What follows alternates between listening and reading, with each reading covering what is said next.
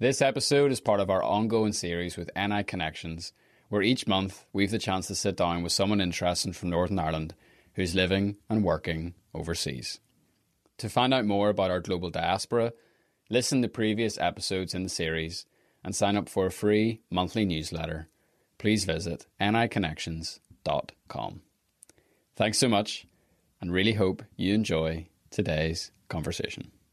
Oddly, I can remember things that people say, really, can you remember that? I remember one building sandcastles in Donegal on the beach with Dad, aged 2. Nice. So I have a visual of that sort of the sea, those big beaches, that the feeling of that wild northwest coast. And actually on that holiday, there was some famous American actress staying. And I remember the image of just looking up at this American, and she said, "Oh, what a cute little girl." So that's one. So that, and the feeling of being in that wild Atlantic. And then another one is in the Rocky Mountains when I was almost 3. And we were again in a family trip. Dad's a farmer, so he was out looking at different farming operations in Colorado. And we also went to stay with my mum's cousin, who was working for NASA out there. So he had been out doing all sorts of interesting stuff. And I remember the smells of the pine forests. And I remember brushing my teeth in the Colorado River. And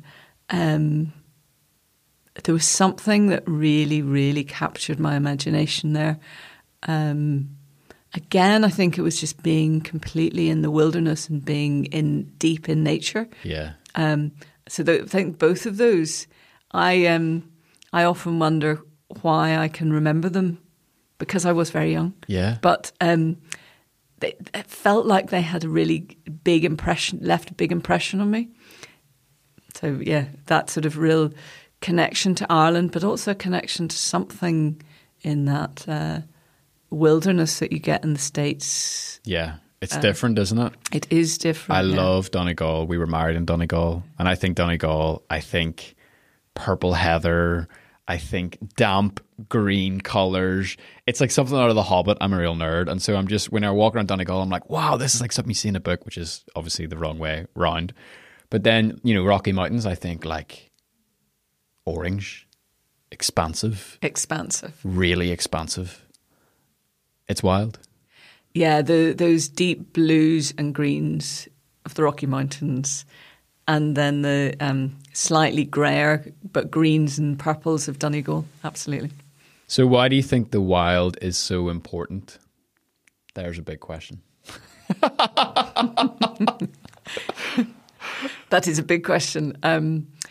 Well, I could look at it from different perspectives. So the wild is kind of bringing us back to our true nature, that we're not boxed in by society and norms that other people maybe put on us or society puts on us.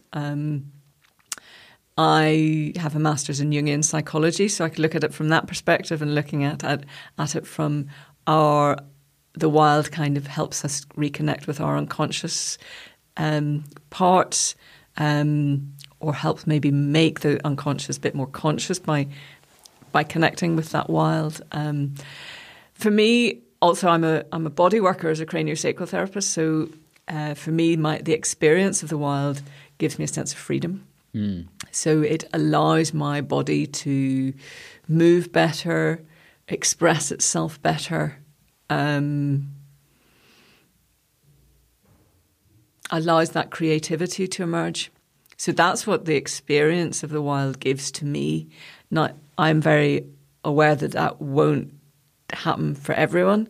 Other people might feel safer in a more contained environment. Do you think, in really, really broad terms, one of the reasons for that could be maybe because they didn't have some of those early experiences like you? Absolutely. I used to lived in London for about 20 years. God bless you. I know. I thought I was moving for about 3 years and I ended up for about 20. So in London, I used to live in apartments that were usually converted old Victorian buildings. So I could hear all my neighbours, the squeaking floorboards above and the people arguing next door or whatever. And I would always sleep, as I described, as if with one eye open. So any squeak or any door banging, I would be, wide awake.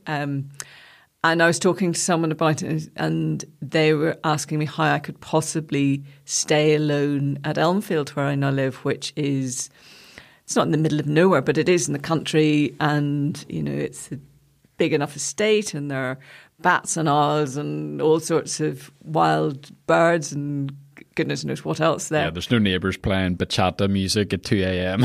And I am so comfortable walking around there at in the dark. No, I don't use a torch. I just, adjust my eyes and walk around, and I love that, and I feel safe there.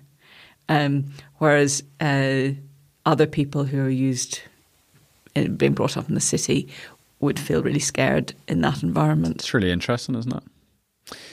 Is Elmfield dark enough? Do you get any light pollution? Oh, we do get light pollution, unfortunately, yes. Elmfield's one of those places that you feel as if you're away from everything when you sort of drive through the gates. Yeah, when we drove through that day, I was like, oh, well, we've just stepped into a different universe.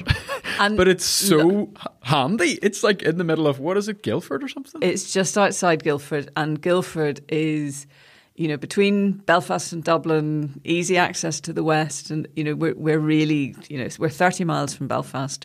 Wow. We're 70 minutes from Dublin Airport. We're really, really accessible. But you do feel as if you're away from everything. When it was my safe haven when I was growing up, as soon as I got through the gates, I could breathe out and let go and connect to that wild, because Elmfield was, my parents have been there 60 odd years, roughly 60 years. And when they moved there, it was in a fairly rundown, derelict state.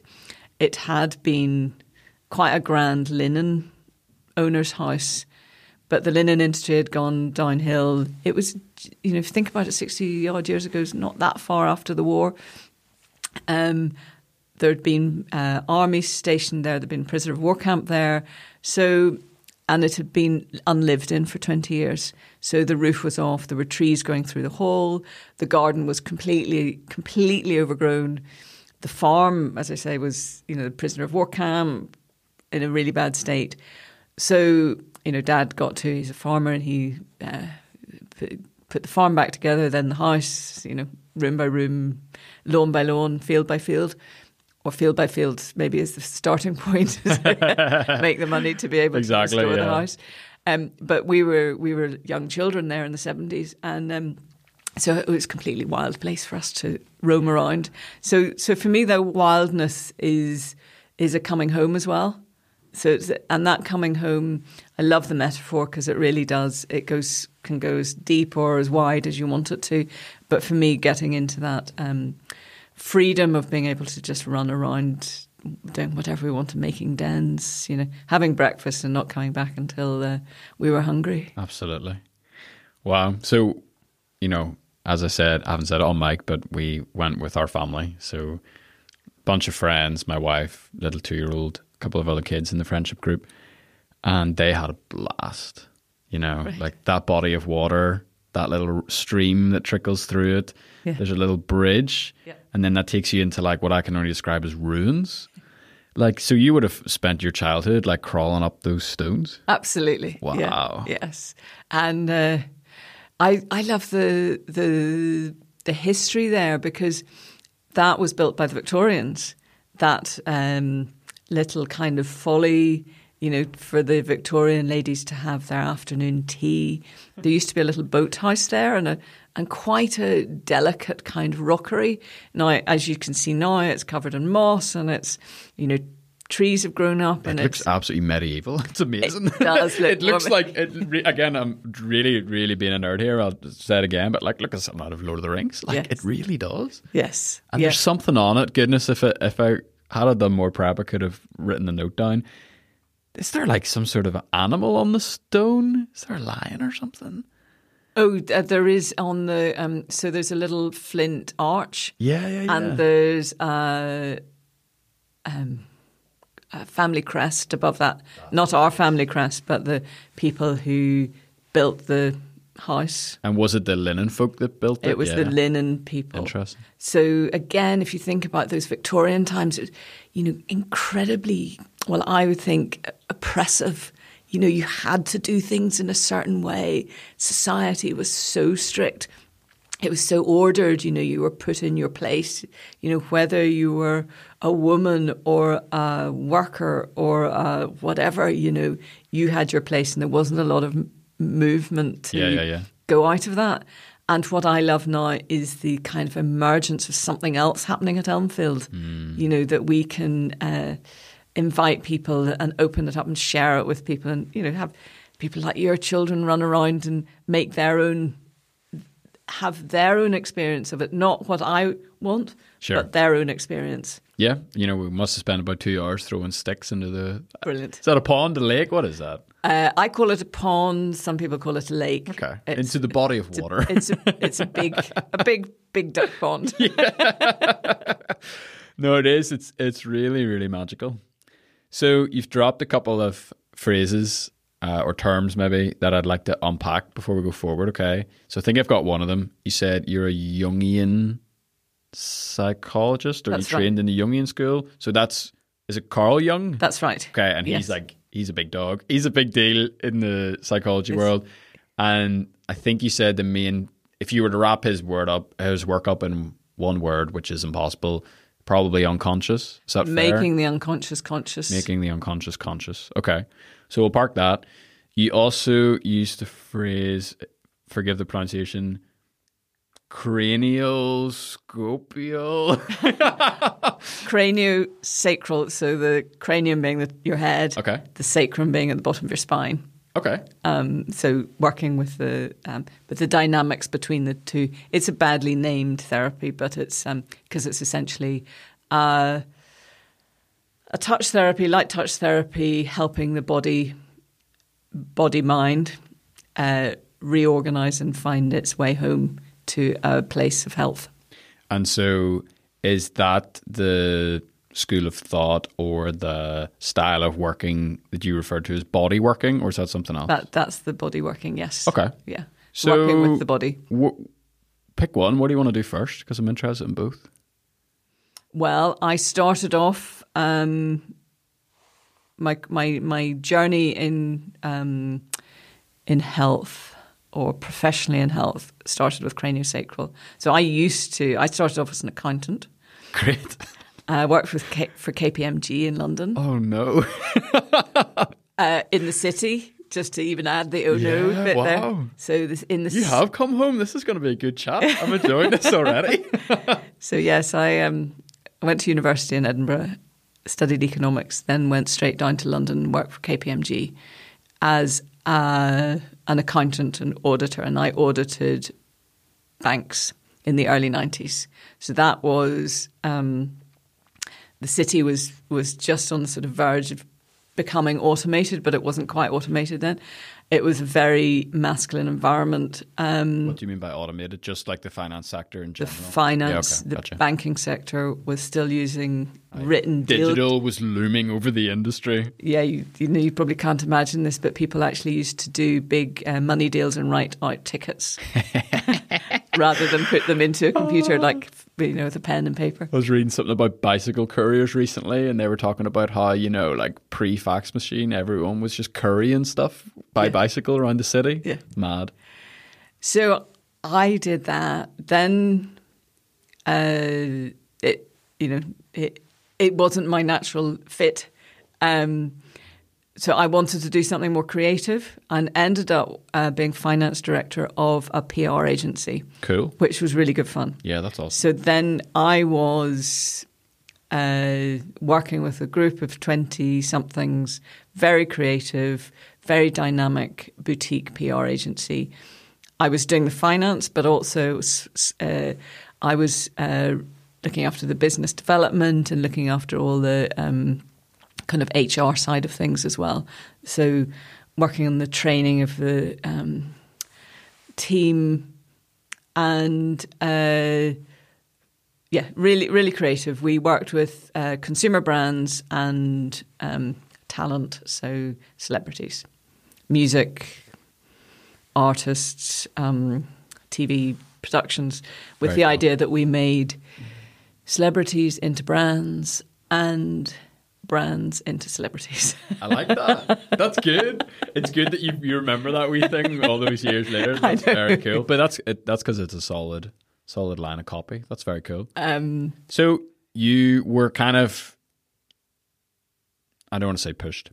You ended up going down a very, very professional pathway and a very corporate pathway to start. Yes, absolutely. Was that motivated by, I think a lot of people who are capable and who have the means to do so, there's a lot of pressure to put yourself in situations where you can be as quote unquote successful as possible, where maybe it means make as much money as possible or be in the biggest firm or go to the biggest city.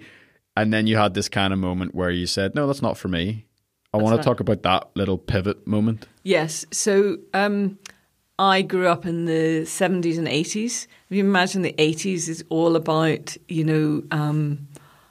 kind of consumer capitalism, wasn't it? What did it mean to do well? Get a big job in the city, create the creative industries probably weren't. And also, I'm Northern Irish. I think there's something to be said there. Absolutely.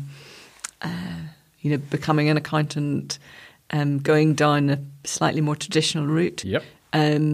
But also generally across the Western world, probably creative industries weren't so valued. It was really good fun working in that kind of PR world. It was very, very fast. We were working with the media, the tabloids. It was good fun. I was young enough to be able to cope with it all. But I used to come home. So this is the pivot moment. I used to come home back to Elmfield and I would go, something here feeds my soul. Mm. And going back to those moments of when I was really little, when I was 2, I just had this dream of being in that wild, natural environment, outside, camping. And then I'd go back to London and I would be in nightclubs and doing, members clubs and all these very glamorous environments, which on paper, it was great fun. I loved it. Oh, yeah. But it wasn't feeding my soul, to use that word. It wasn't feeding the deeper part of me. And so I just started noticing that and thinking, okay, what's happening here? And I had a fantastic boss that I work with. And he and I would talk about, well, what could I do maybe to satisfy that part of me a bit more? And I was talking about well-being and I looked at doing an art course. I looked at doing different types of health courses, counselling, trainings, all different types of things, with the idea that we might set up some sort of well-being aspect of this PR agency.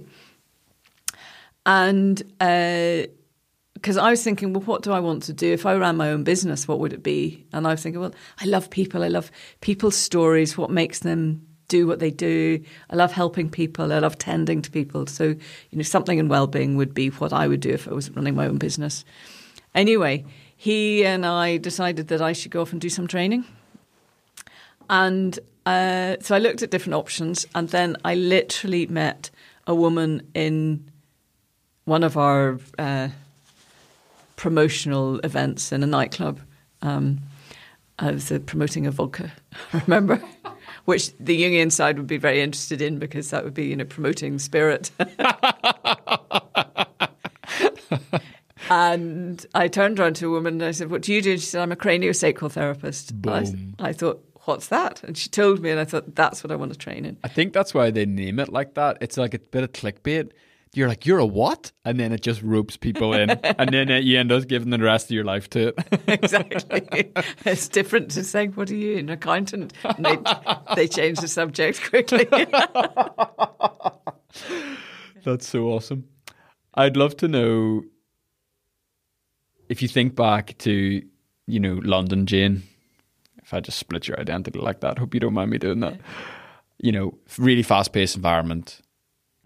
And then Jane, who goes home to Elmfield. How is that person different?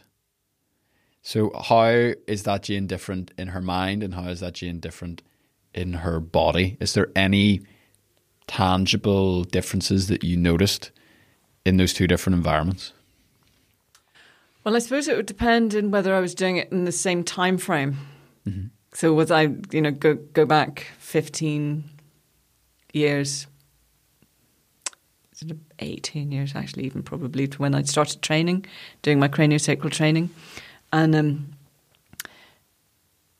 so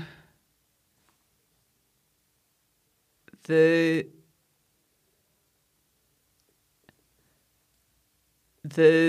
London Jane probably be more of a live wire. Mm-hmm. The Elmfield at home is probably more grounded, bringing a sense of inner peace that sort of maybe then kind of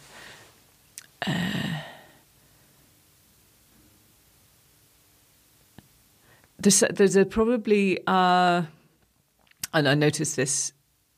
I've noticed this since I've been back. I've been living back there for 10 years now. I love talking to all sorts of different people, and that's when the sort of flow in me comes. Mm-hmm. Whereas in London, it was probably I was restricted more to a particular bubble of people, which didn't allow all of me to express. Maybe that's it's a bit it's a bit of a difficult question because I'm almost 20 years older now than I was when I started noticing those draws back home, those threads that were pulling me back home. Yeah. So there was like more freedom. There was more of an expansiveness to yourself.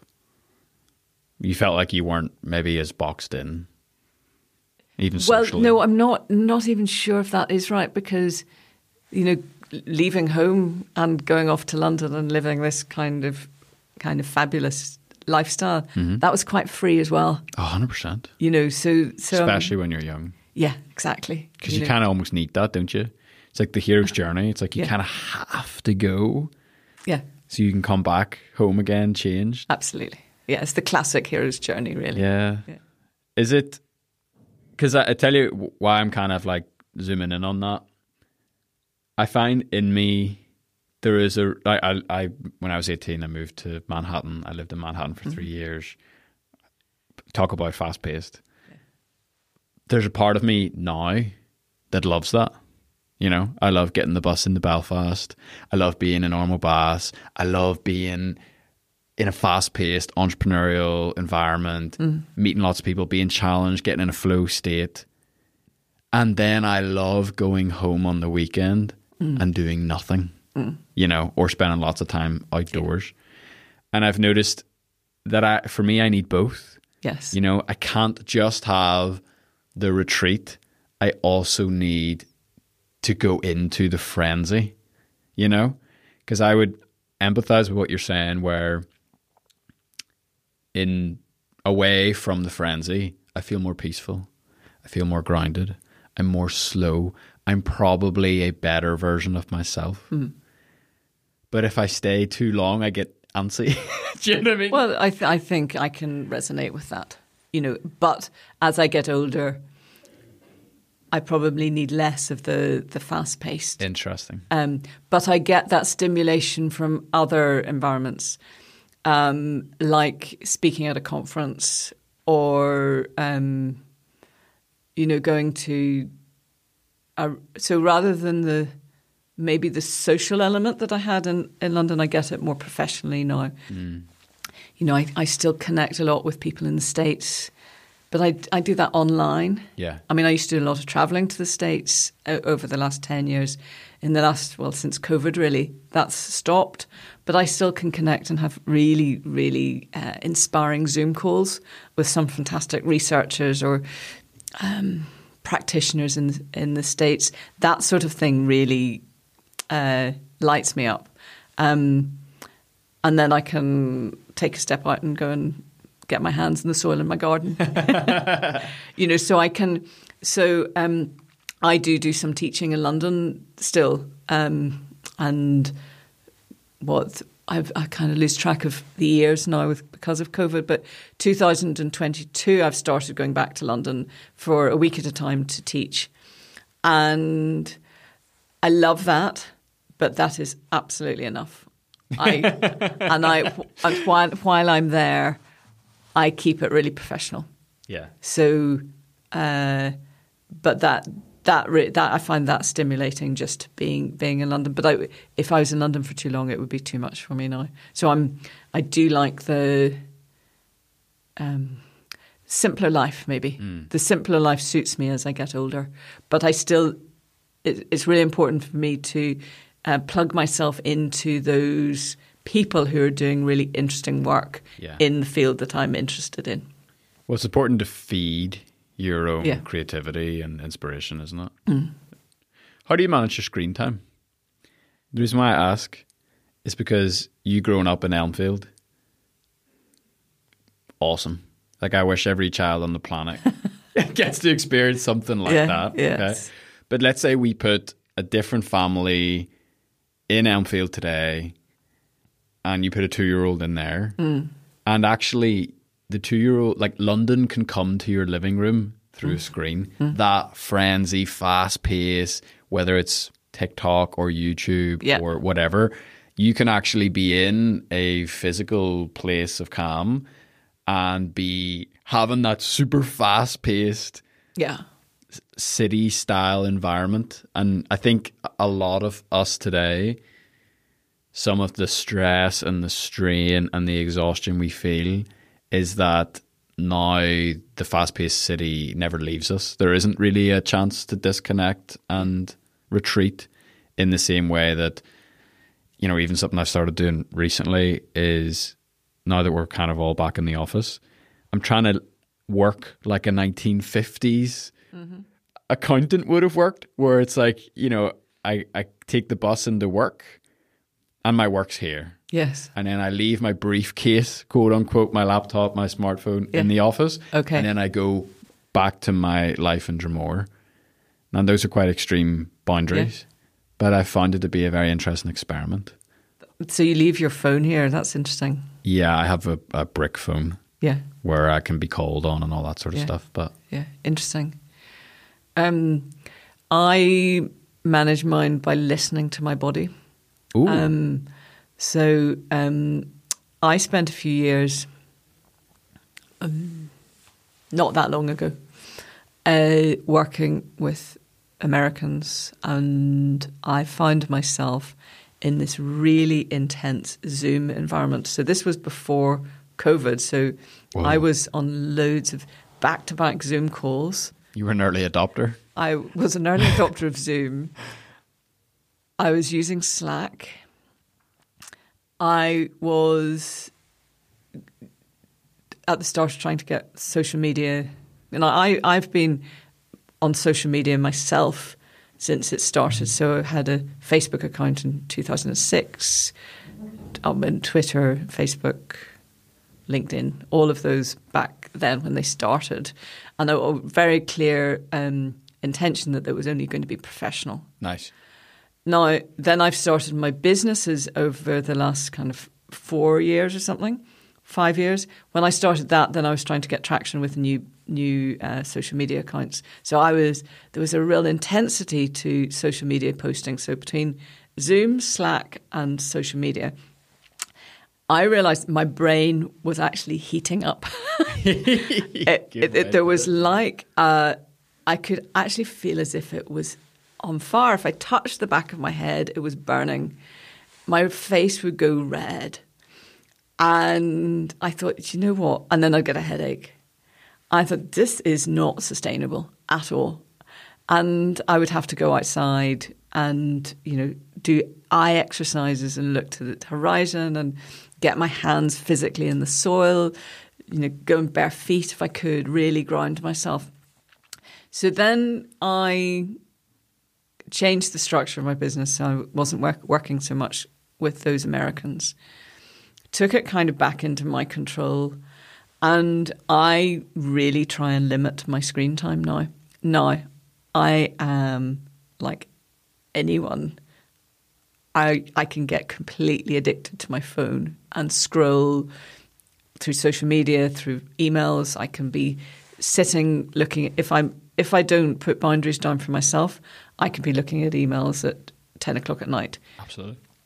So I try and stop that 7:30, maybe 8 o'clock. No more emails, no more screen time. If I do, I notice again my body goes into this real sort of contracted space. So if I don't limit screen time, I can literally feel the contraction in my body. Yeah. And these are the sort of skills I try and help other people learn so that they can really monitor what's working for them and what's not working for them, because we're all different. Mm-hmm. We all have different tolerances. I'm sure there's a different tolerance depending on when you're born as well. Interesting. I don't know. I haven't got any data to back that up. I mean, it's possible. You talk about digital natives and all that sort of line of thought. If you've grown up with that, I do think, no, this is a real stretch. Whoa, I do think your brain is almost wired differently. That's how it seems from an observation point of view. It is. That's what I notice with my younger nieces, and even my nieces who are older teens now, that when they were little, their ability to work out technology seemed to be instinctive. I've heard it described as, devices like laptops and smartphones are actually more of an extension of a digital native's brain rather than an external device that you come to use. Yeah. And in some ways, the way that these things are designed, they are kind of neuro-like. There's different pathways and everything's kind of structured in a certain way and da-da-da-da-da-da-da. And it's very interesting because you see that very clearly if you compare the extremes of, say a 13-year-old on TikTok and a 90-year-old who's getting to grips with an iPad. Yes, absolutely. I mean, yeah. What I find is the practice on how people use them. Something like Slack. I was, reading about, the recent takeover of Twitter and the different practices, and I was thinking, oh my goodness, I could not work in an environment like that with that. It's just so fast paced. So fast. I couldn't. My body physically couldn't cope with that anymore. Yeah. Although, is that age? Is that because I've readjusted to being more in nature and really trying to... So my ideal is trying to attune to the rhythms of the natural environment and going to bed earlier in the winter, getting up earlier in the summer, being outside more in the longer days, really feeling the rain in my skin when it's raining, not hiding away from it, really trying to... with food as well, eating in season food, really, really trying not to buy anything that is imported. Yeah. And really, really trying to eat only locally produced food as a way of really attuning again my body to its local environment. I wonder, I do wonder about that. I wonder where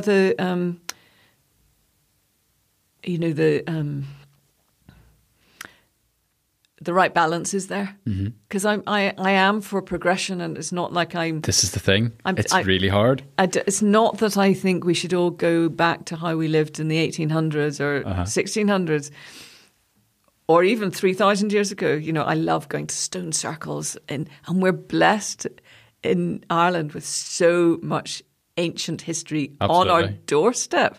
Yeah. There's a big fort in Dromore, isn't there? Yeah, huge. You can just walk up to, you know.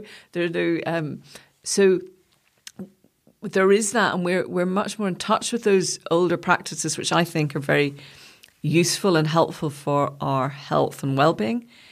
But also, it's important, the progression's important, and how do you get that balance that also supports our natural environment and doesn't destroy the planet before, well, we've already done that, but, you know. Sure. It's interesting. I won't remember the person who wrote this kind of concept, but I remember reading a few years ago. I'm just going to assume it came out of Silicon Valley because, I mean, where else would it come out of, really? This idea of prophets versus wizards. And they said that prophets are people who keep saying we need to go backwards.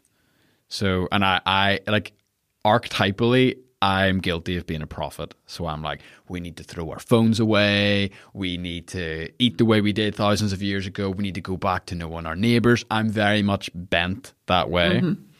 And then he says, but then there's another type of person, and they're wizards. And they are people who see the old, but they also see the future. And their goal is to innovate and figure out how we can marry the two together. Interesting. And I think that's interesting. That is interesting. And interesting, I think Ireland as a whole has something of that wizard nature. You know, it's got an entrepreneurial culture, but also it's connected back to the magic of old. Yes. And it's the magic that really I love about living here. You know, it's... We don't have to go very far, whether it's in our arts culture or our social culture or our old traditions that are just woven into everyday life here. Yeah. But also there's that entrepreneurial culture as well, and you know that's. So I think Ireland has a huge amount to offer, actually. I agree. I definitely agree, and I think we have historically even had an interesting role to play on the world stage. You know, you don't need to dig too far to see actually a lot of the innovation and progress of the world. It's been fueled by a lot of people from this part of the world. Well, yes. It's interesting. Yeah. Yes. Yes. That's a good swerve. I like that. Okay. Trauma. How'd you get into trauma? Well, I ended up training as a craniosacral therapist back in 2015. And with that, I left working in that PR world and jumped in the deep end of the mind-body medicine world. And with that, I started running a big conference with another guy. And it was, we would invite pioneers from all over the world. They tended to be American. And they were, the interest was really in the trauma recovery field. So we had people like Peter Levine and Stephen Porges and Bessel van der Kolk and Gabor Mate all coming to speak at this conference in London. The All-Stars. And I was just so blessed to be able to hang out with these people and study with them as well. Why was I interested in that world? Because I could have gone down many different routes. But it's probably because I grew up here. Sure. I reckon.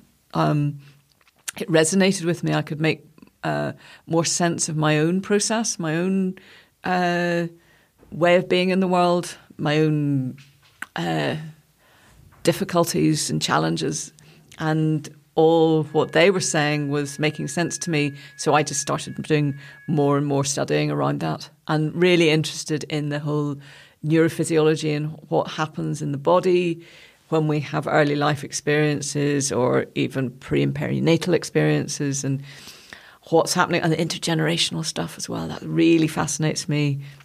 going back, what happened to our grandparents or great-grandparents, and how is that genetically then encoded in us and the epigenetic results. So I got to hang out with these amazing people and study with them, and have very luckily kept contact with some of them.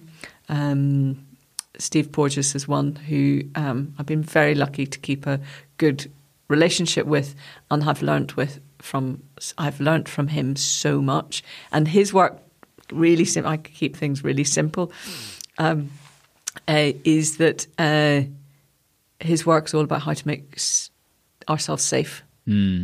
It's how can we be safe? Because once we feel safe, like deeply physiologically safe, we then can relate to each other better. We can relate to ourselves better. We're more likely to make the right choices for ourselves.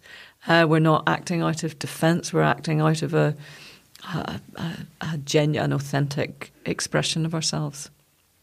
He has that quote, I think it's him, where he says, if you want to make the world a better place, start by making people feel safe. That's exactly yes. Wow. Yeah. So I'm new to fatherhood, so obviously I see everything in life through the lens of fatherhood currently. Because I never really thought about kids before. Do you know what I mean? Like, and then you see it, and you're like, wow, and it shows you so much about yourself as well. But you see that so clearly with kids. If you can make kids feel safe, yes, it's basically everything. If you want to keep things simple, it really is everything. And it's same with adults. People usually act out of fear. Yeah. Act in a difficult way because they're in a state of fear. I think the glasses as such of trauma, if you put, these glasses on and you see the world through a lens of trauma, it starts to make things feel a little bit clearer. Yeah. Especially in Northern Ireland. Very often I would have big question marks over why a certain person or a group of people act or think in a certain way. And often whenever I put the lens of trauma on, it's just like, now it makes sense. Yeah. Yeah, if you kind of can get that understanding of where people are coming from, it makes it much easier to have compassion, actually. Yeah. Have compassion for those around you. If it's someone is making you upset or angry or whatever, you think, oh, what's going on here? Take a step back, zoom out, think, well, what's really happening here? Am I actually physically safe? Am I going to be in danger? No. Okay. So maybe I can listen better to what's happening here. And then the compassion comes in and the understanding. I think that's a nice little tip you just shared.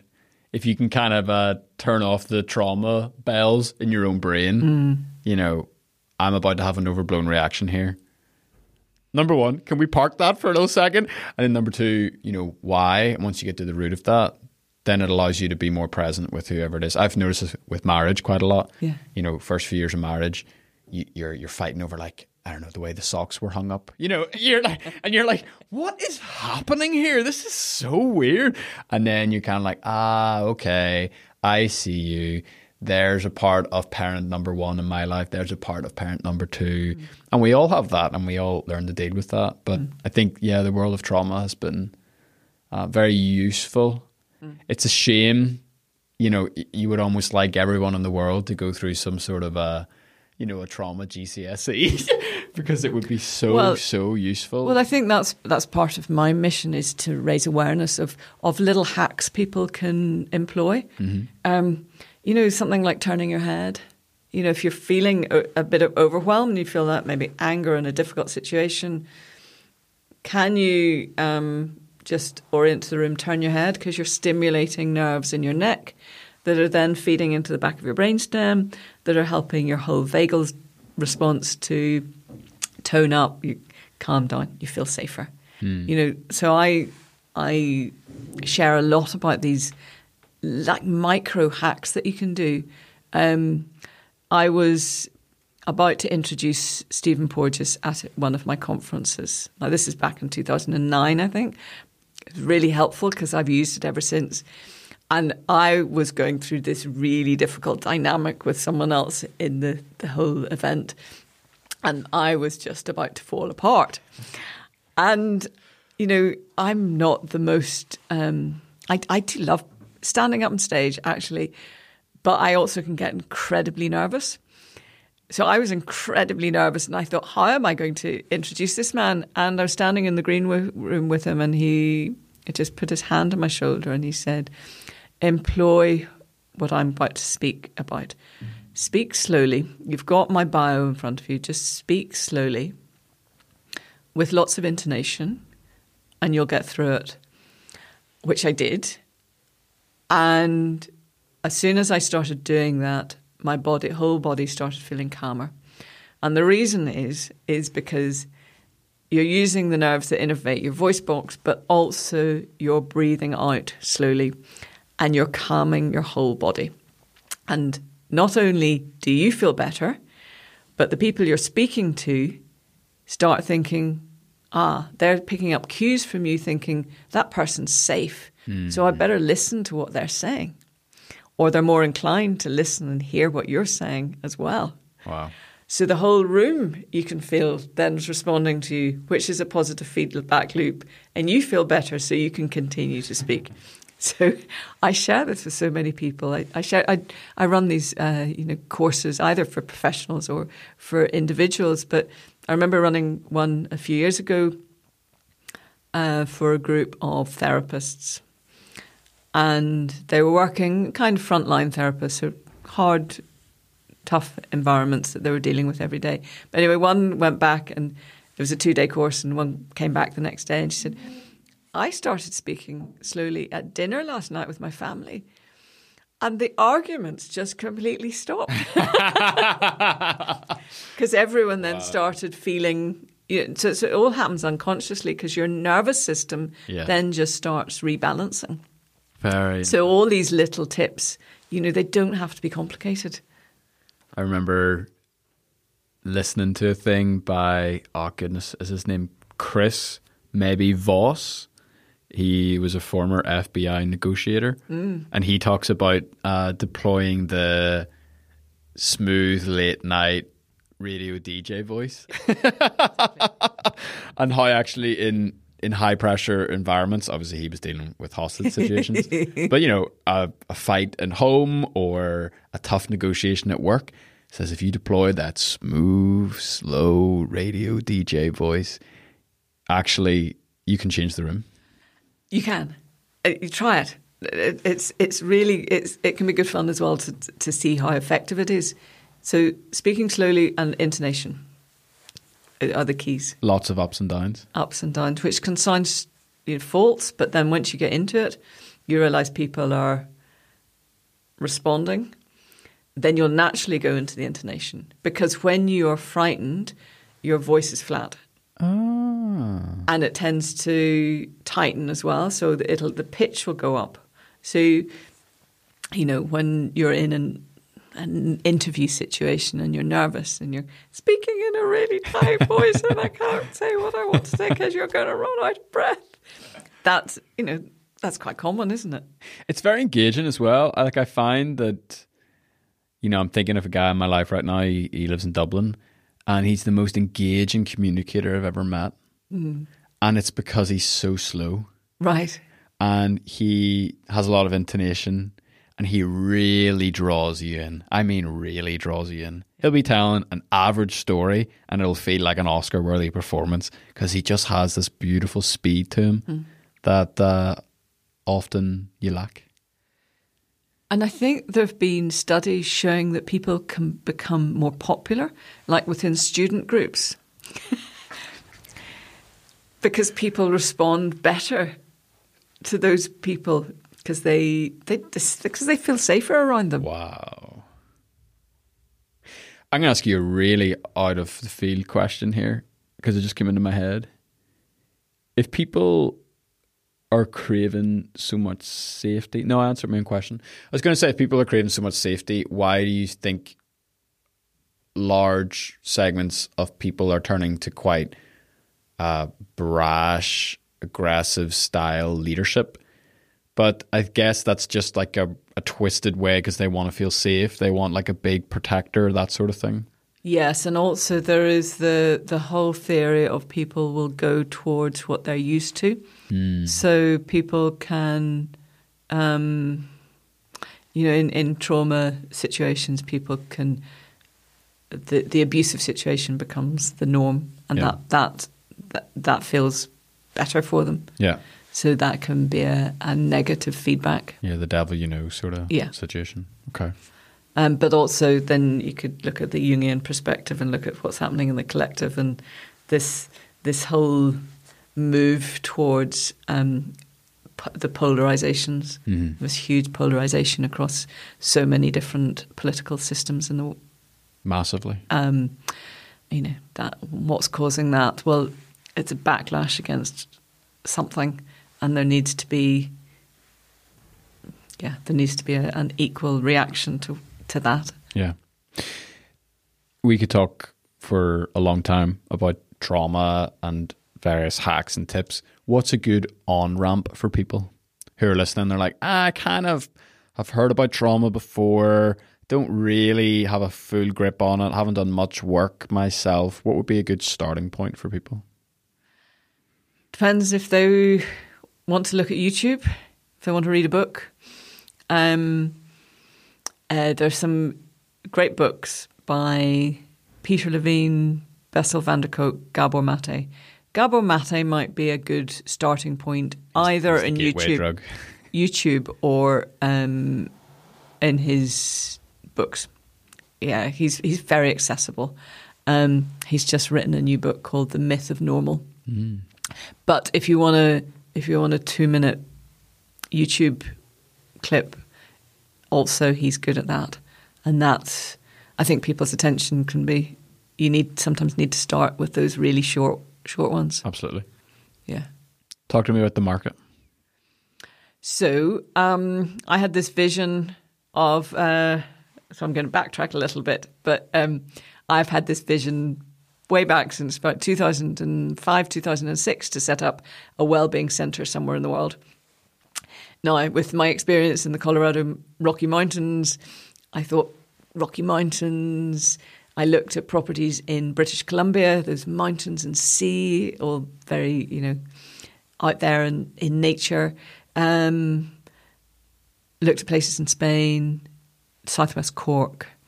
And then my mother got ill and I came back to Elmfield, and I looked out the window one day and thought, actually, this courtyard, which, my parents are getting older, Dad's not farming so much, maybe I could see if I could renovate these buildings. This has been my sanctuary, so maybe I can turn it into a sanctuary for other people. With a retreat centre, but more actually a focus on learning. So running trainings as well as retreat experiences. So I set to renovating all those buildings and put a lot of money into it, and finished all of that process in 2019, just the end of 2019. Perfect timing. And then COVID came along and we weren't allowed to use them for a couple of years, or, on and off and whatever. So part of my passion has always been food, well-being, naturally produced food, grew up on a farm. We grew all our own vegetables, ate our own meat. It was all very, just because that's the way it was, not really, not with a lot of conscious thought really put into it. It's just like we ate stews and soups, and that's what we did. But also, my father was an international hockey player, so he was very fit and very into fitness and wellness, and Mum's a physio by training, so fitness and wellness were in our family milieu. So food I've always really loved in terms of health food. And because of we weren't allowed to use the inside, we've got this huge courtyard, And I thought, well, maybe we could run a food market, because that would be part of, that was always in food and providing a place for micro producers to sell their wares. It's always in my longer term vision. That was fast tracked because of the pandemic. So we set up the market, positioned it as a whole food and wellbeing market. So we now have about 40 producers who come regularly. We have a core set of producers. It's run once a month. Largely food, but we also have maybe 10 or so sustainable living products. So again, raising that awareness of where do your consumer products come from? These are all sustainable, all got that ethos of looking after our environment, whether it's products for your skin or soaps or candles. And the food, again, all local micro producers selling food that is ultimately supports your health. Now, that doesn't mean there aren't nice sweet treats, but the sweet treats have an awful lot of thought put into them. They're not processed. There's no processed food there. We were saying earlier, there's a passion in those producers, and to bring that passion and a lot of young people setting up new businesses with passion for their product, doing things differently, really looking after the environment. I just love it, and so it's created a nice kind of community feel, a kind of day out that hopefully is accessible to most people. Yeah, and it definitely hits on your kind of core motivation of education, because what doesn't happen a lot these days, the way most of us buy and consume our food, is we're completely detached from the people that make them. And I love going to the market in your courtyard because, number one, the food is just insane. Like, it is unlike anything you could ever imagine. But then you get to have a conversation with the person that literally made it that morning or 2 days ago or, that week. And the amount I have learned through that process is fascinating. Whether there's a gentleman who was selling plums there in September. He was telling me these are Damson plums, and it's the first time his trees were fruited them this, and last year there was none, and this year there's none, blah blah. And I was like, whoa, I didn't know that about plums. That's fascinating. Our, Elsie Van Straten from Kanaku Biltong tell me all about her meat and how it's made, and the processes that go into that, and the protein content, and you're like, wow, this is just something that you don't get in Lidl. It's incredible. Although Lidl does do well for local produce. Do you know what? They have a good local ethos. Yeah, they do. And the local ethos, I think, is just, for me, so important. I think if we can really support people who are producing on our land, not having to fly things in, and it really feeds into our whole health system, economically, but also into our how our bodies respond. Like, raw local honey has so many health benefits, rather than buying honey that's flown in, sold in Tesco's, goodness knows where it's from, because the bees locally are feeding on the pollen that actually will help whatever ailment that we're trying to heal is. Really good for hay fever, because you're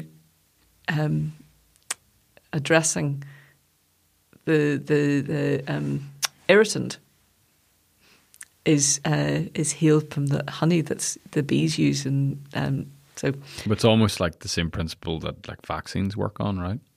You're getting a little bit of the bad thing, in hope that your body will mount a healthy response or to homeopathic remedy. Yeah, amazing. Yeah. So there's loads. I mean, that honey one is a very straightforward one, but I think that happens with all the foods we eat if we can eat locally. Fascinating.